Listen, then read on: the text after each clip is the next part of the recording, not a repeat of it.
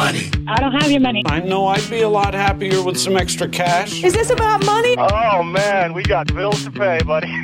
Obviously, this is all about money. I gotta talk to you about money. With practical tips and a focus on scripture, let's talk money with Dave and Reb from More Than Enough, the financial show that speaks to the heart of your money story. Real conversations about money for real people. Let's talk money. Are you ready to talk money, Reb? I'm ready to talk money. Pretty exciting show today. I am very excited. Pretty exciting show. Yes. We have a very special guest who we kind of just met, and I know, Reb, you're like really excited to introduce her, so I won't take your thunder. Okay. I will leave all of that thunder fully in your cue, whatever we call that. But I want to just say welcome to those that are joining us today. If you've joined us before, you know grab your coffee. Sit down at the table. We're going to have a conversation about the hard issues around money. If you're a first-time listener, if you've never heard us before, grab your coffee, sit down at the table. We're going to have a conversation about the hard issues around money. And we don't know where the conversation's going. That's what's so much fun about doing this podcast, doing it with you, Rebecca, doing it with our special guests to, hey, wherever God seems to lead and whatever it seems to come in, that's important, we're going to talk about. So sit down, grab your coffee, enjoy the conversation. Yes, you're allowed to talk back to the radio, even though we can't hear you. It's totally good. And send us your feedback. If you have any feedback or questions regarding our show today, anything you hear, we'd love to hear what you have to say. So you can send a message to info@morethanenough.ca. I said that really fast, but yeah. info@morethanenough.ca. Yeah. Anyway, so can we get going? I'm just go at her. Okay. Away you go. So the special guest we have today is Dr. Rebecca Southerns, and she's going to tell us what she does and all the little letters she has after her name in a few minutes. But we met Rebecca at an Aero Entrepreneur Training event in May, and what she spoke to just really resonated with what we're seeing with our More Than Enough clients, with what we're seeing on our team, with what we're seeing. Just are you going to tell them the word? No. You're not going to tell them the word. Okay, because she's keeping you in suspense. Okay. If you're listening, you're like, "What is she talking about?" No. I'm gonna, okay. We'll get to that. But interestingly enough, today we're going to do 2 shows with Rebecca, so it's all awesome. So today's show and next week you'll be able to hear her. But today's show, we're going to actually dig in a little bit to her money story and some of the wisdom that her and her husband have gleaned about money. So we're not even talking about her expertise area really today. So you have to come back next week to listen to her. So Rebecca, could you introduce yourself to us and we'll go from there. Sure. Thanks, Reb. Appreciate you having me. So my name is Rebecca Southerns. I live in Guelph, Ontario. And I'm in year 25 of a company that facilitates strategic thinking and planning with community-minded organizations. So that might be businesses in the private sector. It might be public sector groups, usually local and provincial governments. I work with a lot of charities, a lot of universities, for example. And so my contribution is to help them find clarity to work as groups to achieve objectives they have, and really to help people align what's important to them with what they actually do. So in that, I'm facilitating meetings probably 2/3 of my time, and the other third is speaking and training and coaching in that area. So that's my work life. And in my unpaid life, I am married to Tim for 31 years so far. We met when we were 11 and started dating when we were 17 and got married about 5 years after that. So we are longtime friends, and we have 4 children who are not children anymore that are in the stages of gradually leaving home. Our youngest and I have 2 more nights at home together, and then I go away for work, he goes away to camp, and then heads to university. So our nest is emptying, but even as that happens, it is also filling. We have a 3-year-old granddaughter who lives about 500 meters from us. So that's the stage that we're at in our family life. And I love to travel. I love to knit. I love to explore farmers markets, and I watch a lot of sports. So that is really a very quick introduction to me. Wow. I love that. We should do that more often, get people to tell us what their hobbies are, our guests. Anyway, that's a great thing. Anyway, but before we dig into the heart matter of today's show, I wanted to read actually Proverbs 6, verses 6-8. Now, it might be an interesting verse. Why you think I would be reading this verse in light of Rebecca being our guest today. But when... Nobody's ever figured out how the verses connect to what we're talking about. But that's okay. That's what makes it so good. So okay, great. So this actually is kind of related to money. Aren't you happy? I'm extremely happy. I know these verses. Okay. These are part of the ones that I know from money. And so in May, so if you don't know this, but our team is memorizing verses, financial verses every month starting this past month. So these were the first verses. Mm-hmm. So it says, "Go to the ant, you sluggard, consider her ways and be wise, which having no captain or overseer or ruler provides her supplies in the summer and gathers her food in the harvest." Now, I don't know. I think when Rebecca was telling me some of their money story, when we were talking about the show today, I was thinking, oh man, they have gone to the ant. They have observed with wisdom and gleaned it for themselves, and are people who have planned, who glean, who gather the stores in times of harvest. And I know I don't know you very well, but that was the verse that came to my mind. And some of you could say, well, that was because you were memorizing it. Maybe. But needless to say, that whole section of Proverbs 6, that section from 1 to 11 is really, really great and is so related to money. So if you have your Bibles or you're going for a walk, put Proverbs 6 on. It's an awesome chapter. So, saying that, Rebecca, I guess at More Than Enough, we talk about our money stories a lot. Where do we come from financially? What's our background? And you have gleaned some important lessons, principles in your money story and your walk with God and money. I shouldn't assume, but you've walked with the Lord a long time. So, excuse me. So maybe we could start with, it's very interesting to me. You met your husband when he was 11 years old. So when you got married, after dating at the age of 17, which kind of freaks me out because our son just started dating. Our fourth son just started dating at the age of 18, a girl. I'm thinking, oh, I guess this is like where this could head. So, it's kind of freaking me out, but that's okay. That's a sidebar. What were some of the early conversations you had with Tim? Like, were you guys on the same page right away? Maybe you could give us a background about how that all started. Mm-hmm, absolutely. I think the thing I would say is that we had very good role models and really wise counsel. And both of those things really helped us. We had people in our lives in really formative years, mostly through university before we were married, but while we were still dating, we had people who were willing to speak into this in our lives. People who ran small group Bible studies we were in, people who were doing eventually premarital counseling with us, who were willing to talk about this. And we discovered that thankfully we were very much on the same page. We had, although different upbringings in some ways, his family emigrated from England just before he was born, and my family has been in this part of Ontario for several generations, and different kind of entrepreneurial backgrounds. But for the most part, we were thankfully quite on the same page about that. And so I think the combination of compatibility in that area and some really solid and transformative teaching shaped how we would eventually handle our finances. And I'm really thankful for that. And is there a kind of, I would say, I get asked this question a lot, so I'm going to ask this of you. And if you go, hey, I don't have an answer, that's totally good. But, is there through that journey kind of one piece where you're like, well, this piece of advice or this conversation or this mentor, one of those who was like, man, we're still living on that, right? Whatever that is. Is there somebody there? Mm-hmm. Yeah, we did a Bible study through university on the parables. And the big joke was that, the parable that was supposed to take us a week took us one semester one time. It was we were not rushing through the parables.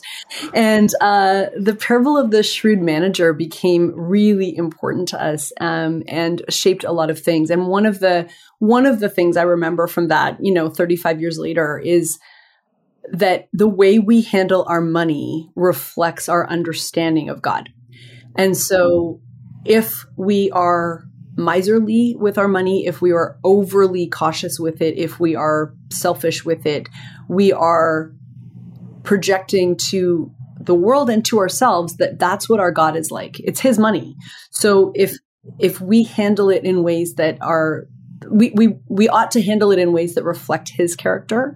And so what does it mean to believe that we have a God who is generous, who is extravagant, who goes above and beyond for us in mercy, for example?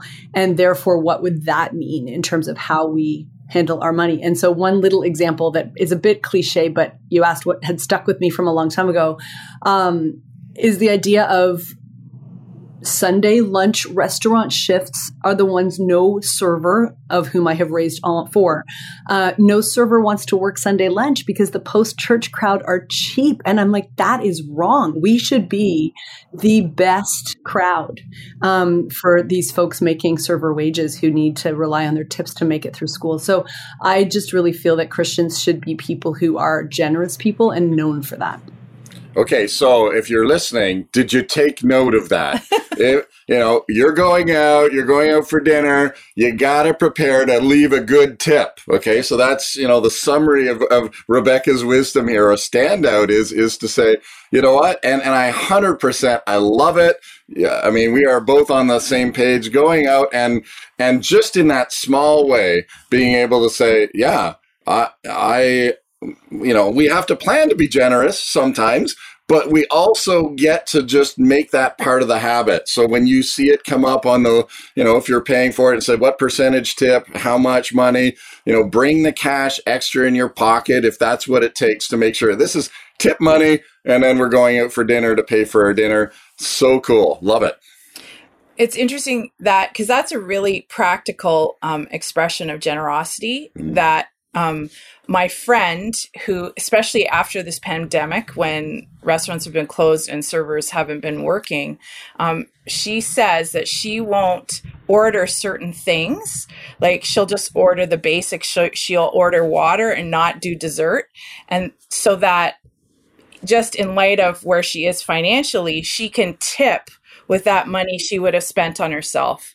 And I just love that because I could hear listeners say, well, I don't make a lot of money either, so why should I, tip? And especially also in this season, I'm on a board of directors for a community services organization out where we live. And we were just talking about how some of the donations are drying up because of the cost of groceries.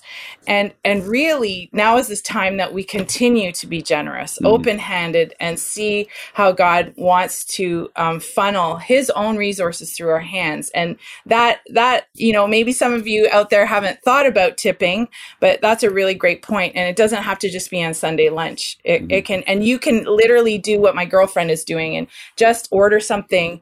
You can enjoy the time out, but you can still use that extra money to tip instead. So that's really interesting because that's a heart issue, right? Mm-hmm. For sure. Because sometimes I want to have my cake and eat it too. I want to tip really well, but I really want my own stuff too. So yeah, that's just my personality. Anyway, do you have any other principles that you've really learned that have really guided you on your financial journey with your husband? Because raising 4 kids, like adults in university, we are similar. We have 5.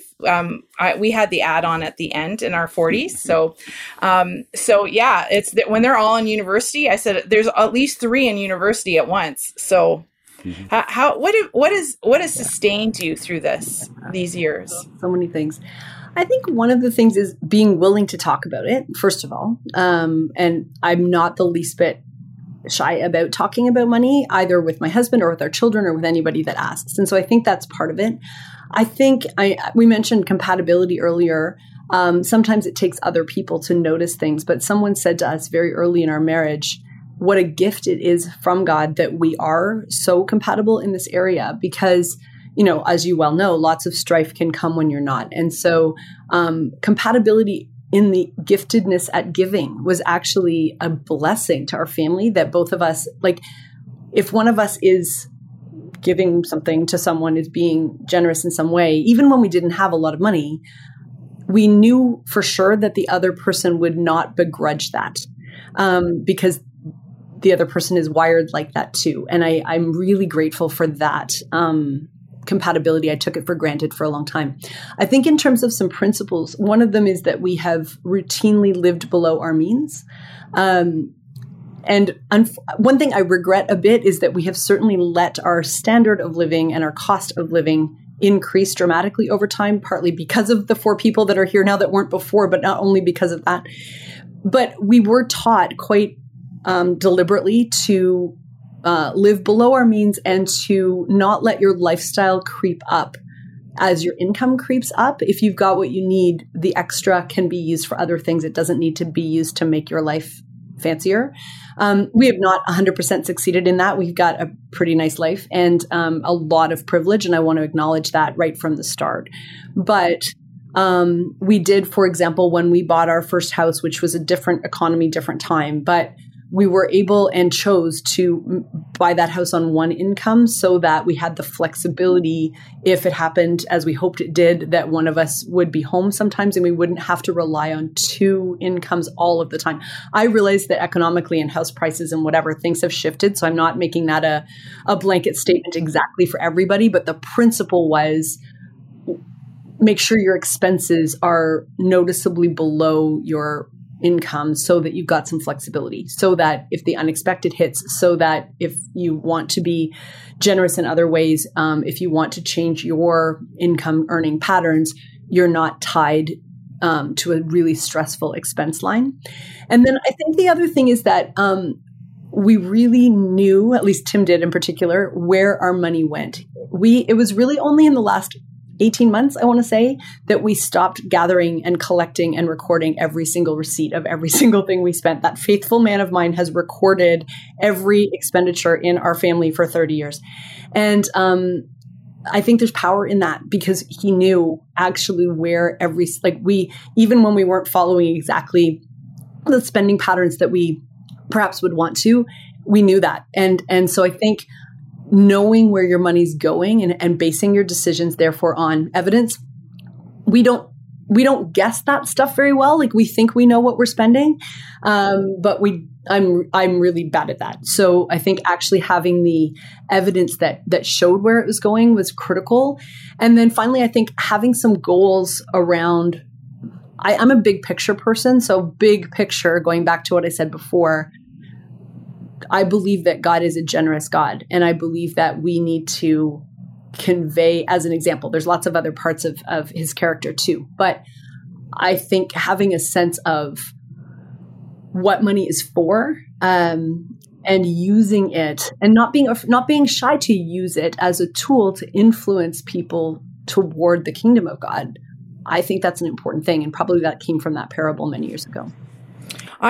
There's so much you're saying. So I've taken notes while so if you're listening to this as a podcast, just stop and rewind it and listen and go get your journal and take some notes. But you are reflecting so much of what we teach and what we say. Well, I think that's because she got it from the Bible. Well, okay. I mean, just yes.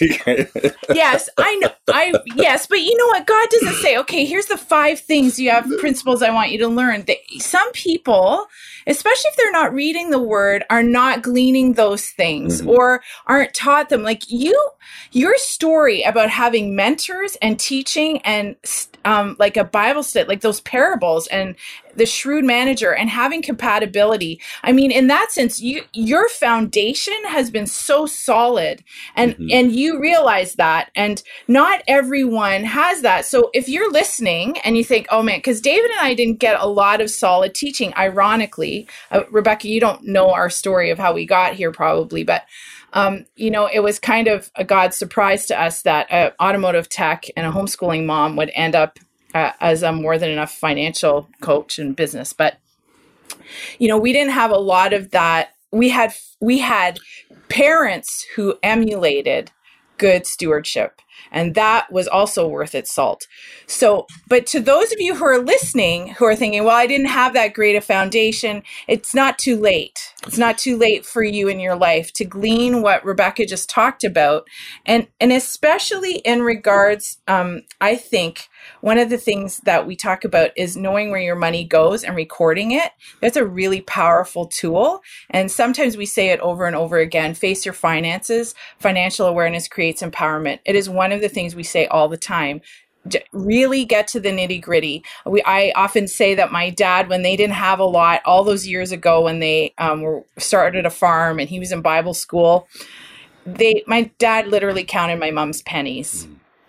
So in the end, when my mom had a lot more money, my dad would give her money, like, go buy some clothes, and she'd never want to spend it because of how she had been trained. So my sisters and I went and, helped her spend it. So that's how that happened. But she had the flexibility there, but that principle was still in her, actually. She lived that her whole life. Like, I'm going to watch what I spend. Mm-hmm. So, and I'm going to pick up just from your story, Rebecca, just, Reb, you said, it's not too late. And the scripture really hasn't changed. And as you were just sharing, Rebecca, two Rebs, Reb and Rebecca. But, Rebecca, as you were sharing, I was just thinking, again, the principles that we see in scripture, reading the gospels, just going through those parables, 16 of the parables that Jesus spoke talked about money and possessions and how to use them. And that's just a little over half of them. So, the reality is Jesus really did give that practical part to say, if you dig into this, and it does take a couple readings. And I love that you spent like a semester on the parable of the shrewd steward, because that parable is a difficult parable when you start to dig into it. There's a lot there, right? And so, going into that, and that's really part of our digging into the money story and digging into the wisdom that's in scripture, and then saying, how do I apply this in our relationship as a husband and wife, and in a family, with kids, and the different stages that we go through in a family. Just so much there for us to just go back to the basics of, it really does. Let's get into scripture and read through some of that and just see how we can implement or put that into practice in our own lives. So, awesome. Go ahead, Rebecca. I was just going to say, I think that the other thing is that when I think about the role models I had early in my life, like well before Tim and I met, and during my teenage years, I had two things happen, both relating to my grandfather. And I think, let's call it three. One is that he had money, but didn't live like he had money. So we didn't always know that as kids, for example. I mean, you're not very aware of that anyway, but I think I was raised very frugally, single mom who had me young. Yes, her family had some resources, but she herself really didn't. And, I was raised to be a bargain hunter, and I still tease my mom that she is the queen of, the thrift stores. And she's a big sewer, and she makes all her own clothes out of, thrift store fabric finds that she's very proud of. So there's a lot of, frugality and bargain hunting in my DNA, I think, combined with, this generosity of, my grandfather. As a kid, I would often, when I saw him, he would just kind of, slip me $10 and tell me it was walking around money, and as when he died much later, there were people that contacted us or that even came to his funeral, and we didn't recognize them. And when we asked who they were people that he had put through college or university that we had never met, and he had transformed their lives with his resources. And some of those we knew about and some of those we didn't, but those could be people who literally he had met on a trip, and they were a great server in a restaurant who he saw a spark in, and he'd ask for their address and he'd send them a check and put them through school, And so this idea of kind of secret and extravagant generosity, combined with this frugal lifestyle, I think has probably imprinted my attitudes way more than I thought. And also recognizing that it's not all great, right? Like some of that part was great, but I've been more recently part of a a program in Australia called Thought Leaders Business School, and they talk a lot about money and about basically how all of us are screwed up about money in one way or another. And so all of us have part of our money story that is pretty messed up. And so we bring a lot of baggage into it. So I just want to acknowledge that part of the talking about it, part of the knowing where your money goes, part of knowing your story is so that you can start to unpack the ways that it is dysfunctional in your life right now and could be made more in line with what it's intended to be. So not all sweetness and light, but I think the awareness of it and the willingness to pay attention has been a real blessing for me. Mm-hmm. And recognizing that, every day we all use money. So, in a lot of ways, again, as you just said, that having, in a sense, a purpose or an eye for, your grandpa did, he had an eye for, hey, I've got resources that are available. I don't need to live on. How can I advance the kingdom? How can I, help this person who looks like they need help? Like all of those things really do take an eye to what is money for? Is it for me or is it for something else? Maybe God's at work. Maybe there's lots into all of those. So love it. We're already like almost at the end of the show. Yeah. Like I just looked at the time clock and went, oh my goodness. So I just want to quote Rebecca, what she said already. The way we handle our money reflects our understanding of God. So I think that's a question we want to leave us all with. What is our understanding of God, and how are we handling our money, especially in light of, and we're going to mention it again, the rising costs and folks saying, that's fine to say all this stuff, but everything's increasing. How can I live on less than I make in these times? And for some folks, we want to acknowledge it is tough. Mm-hmm. Like we are not saying it's easy. And we stand in a certain privilege just because of, I don't know, we are privileged, and Rebecca's already, said that. But dig into a little bit. What are your reflections on God? And is he generous like we've been talking about? And do you believe in his generosity? And, I know I'm going to just mention this again. I wrote a book. You guys know that because I've mentioned it several times this past year. And one of the things in the book I have folks do is actually reflect on God's character to develop trust and really eat some of his character qualities. Like he's trustworthy, he's faithful, he is generous. And I think you've heard that today from Rebecca. Like she's just had so much good things to say about the faithfulness of the Lord in her life. Yes, there are things that her and her husband have done, but he's met them in those places as well. Good. Well, why don't we just wrap up with a prayer? So, Lord, we do thank you for your grace. We thank you that you are so generous and that we can come to you with all of our needs and say, Lord, I don't know how to figure this out. I don't know what the next moment of time is going to bring. And I see that there's a need, whether it's in our own life or in someone else's life. And so, Lord, we just want to surrender those things and those questions to you and recognize your faithfulness in answering them every single day. So we thank you for that in Christ's name. Amen. Okay, Rebecca, thanks so much for today. And next week, we're going to dig into what she does and how she's going to encourage us in this crazy world global time about where we're all at. Awesome. So join us next week. Yeah, you're welcome. Join us next week when we talk money with Reb and Rebecca. Let's Talk Money is a division of More Than Enough Financial Fitness, where God is transforming hearts and bringing hope for today and freedom for tomorrow. For more information or to comment on today's show, please visit morethanenough.ca.